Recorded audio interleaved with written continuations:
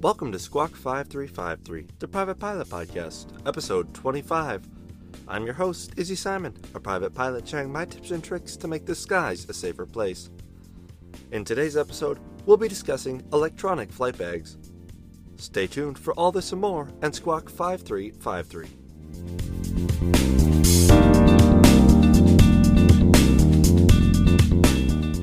If you haven't done so already, please consider donating to my Patreon.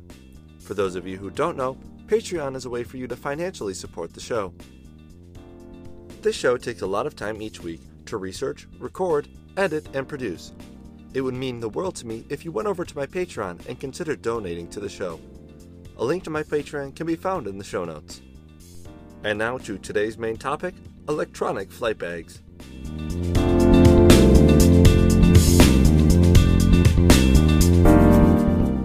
The term electronic flight bag covers any portable electronic display hardware intended primarily for flight deck or cabin use. Some national aviation authorities now simplify their definition of electronic flight bag as any device or combination of devices actively displaying EFB applications.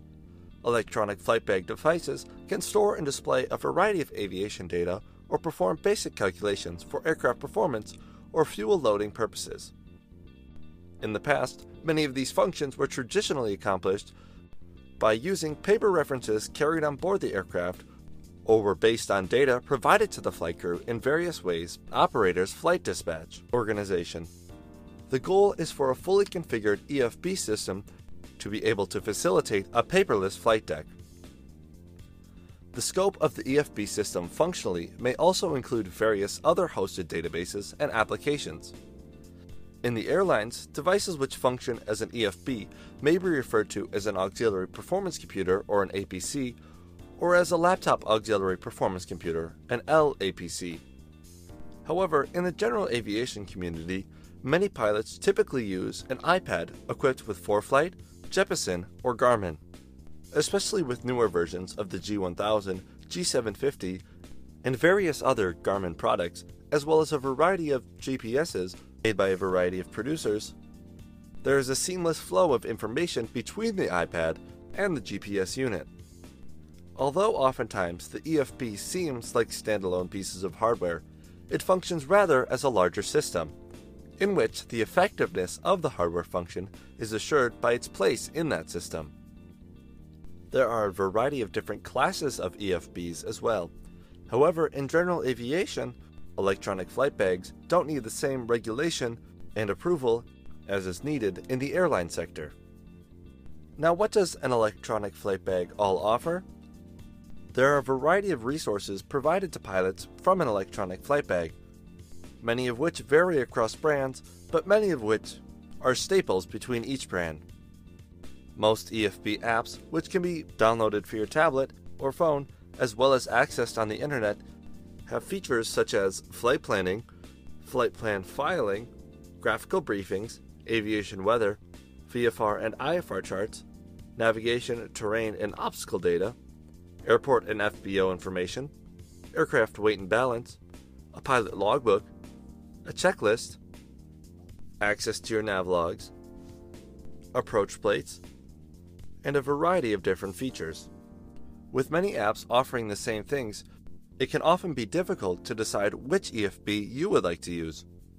Although the rules change for Part 135 or commercial operations, in Part 91 operations, the criteria for electronic flight bags is slightly different. There are four main areas to look at when choosing your electronic flight bag, including legality, usability, complexity, and cost. Oftentimes you want to look at your EFBs and choose what kind of EFB you want. Sometimes pilots want an EFB that does everything for them. However, some pilots rely on electronic flight bags just to help them organize charts and various other things. So, as a starting point, we need to answer the following questions. What do you already have in the cockpit? What do you want from your EFB? And what is your budget? For a typical IFR aircraft, it probably contains a panel-mounted GPS such as the GPS 430, 480, 530, the KLN-90, or the KLN-94. However, some pilots do have the G750 or the G1000. A portable GPS will not suffice for instrument flight. As well as the GPS, most aircraft are also equipped with 2 nav radios. Although you may have your approach plates on your EFB and the equipment to perform the approach, is just having an EFB enough to meet the legal requirements? The FAA provides a long-winded explanation as to whether an EFB is acceptable. This next section is going to dive into legality of EFBs as provided by advisory circulars produced by the FAA. The ramifications of a non-legal solution is pretty simple. A fine during a RAM check, or an insurance company not paying out for an accident or incident. The FAA defines that a Part 91 operator can use a Class 1 EFB or a COTS computer. In Advisory Circular 91-78, it states that, quote, EFBs/ECDs can be used during all phases of flight operations in lieu of paper reference material. FAA Advisory Circular 91.21.1b informs the reader that we can replace our paper with an EFB if we check the device and ensure that it does not interfere with existing equipment. We need to tell the FAA inspector how we did it if asked.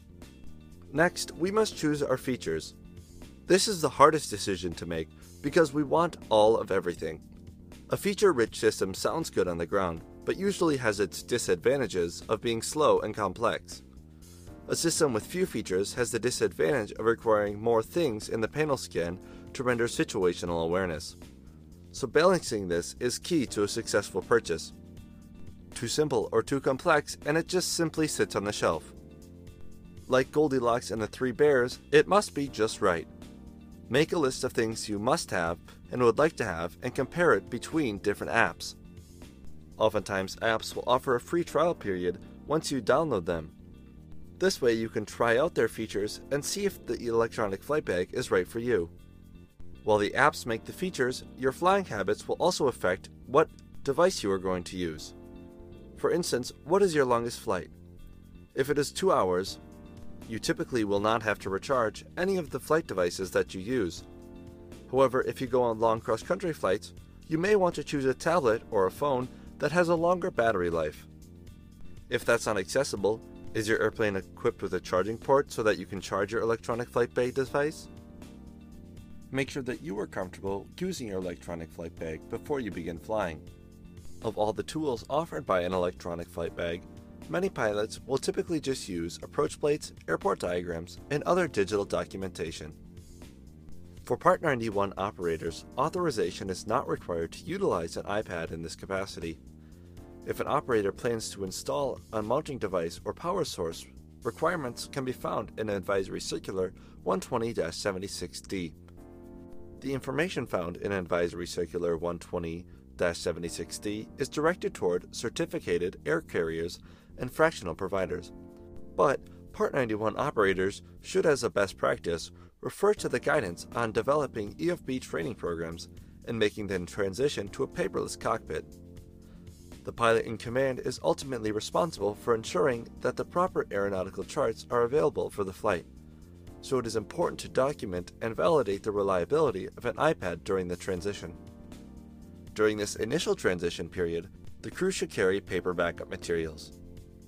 Part 91F operators are required to comply with Air Circular 91-78, use of Class 1 or Class 2 electronic flight bag, but do not need written approval. They should also validate compliance with FAR 91.503, flying equipment and operating information for large turbine-powered aircraft, and FAR 91.21, portable electronic devices, when using an iPad. Part 91F operators must also have a secondary system in place to augment their primary iPad. The secondary system can simply be a backup iPad or alternate EFB. Before using an EFB, when operating under Part 91K, 125, or 135, authorization must be received from the principal inspector.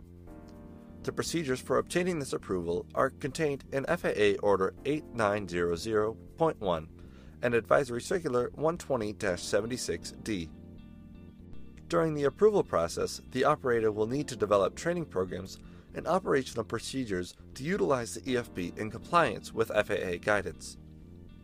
Now, I have been mentioning a lot Advisory Circular 120-76D, And you may be wondering, what does Advisory Circular 120-76D talk about?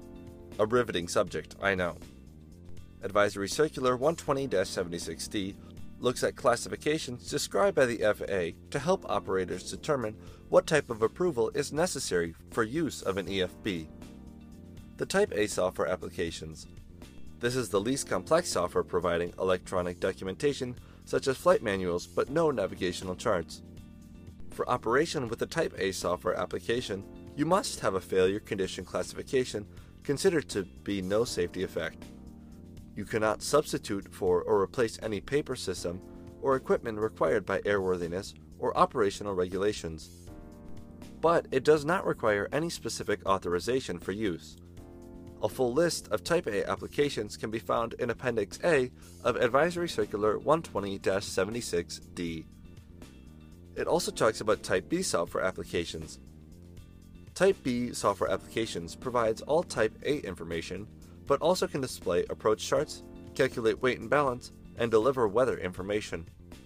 A Type B software application may substitute or replace paper products of information required for dispatch or to be carried in the aircraft. However, it may not substitute or replace any installed equipment required by airworthiness or operating regulations.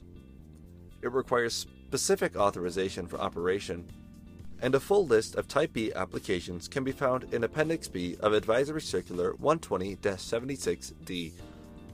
Finally, there is Type C software. This provides all Type A and Type B information and can display own ship position on approach and airport charts.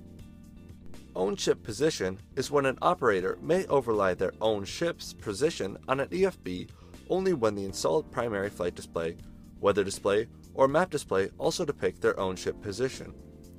To use this function, operators must ensure flight crews know to reference the installed primary flight and navigational displays for maneuvering, and be able to resolve differences between the installed equipment and the EFB. The operator must show that the device has been through rapid decompression testing and non-interference testing in accordance with the Advisory Circular. Apple has conducted the non-interference test, and Jeppesen has conducted the rapid decompression test. Both organizations have made their compliance statement available to the public. A link to these compliance statements can be found in the show notes. So whether you choose Garmin, Jeppesen, or ForeFlight, the electronic flight bag is an easy way to declutter the cockpit.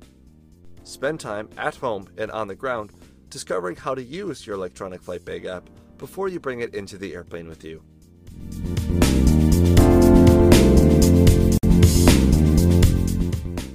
Thank you for listening to this week's episode of Squawk 5353. I'm your host, Izzy Simon. If you enjoyed this week's episode, make sure to subscribe, leave a rating or comment. Also, if you know someone else who you think might enjoy the show, send this podcast to them. A link to all the resources used in today's show can be found in the show notes. To access the show notes, simply click on the player image in whatever podcast listening app you are using. Again, please consider donating to my Patreon. Again, thank you for listening to this week's episode of Squawk 5353, and let's make the skies a safer place.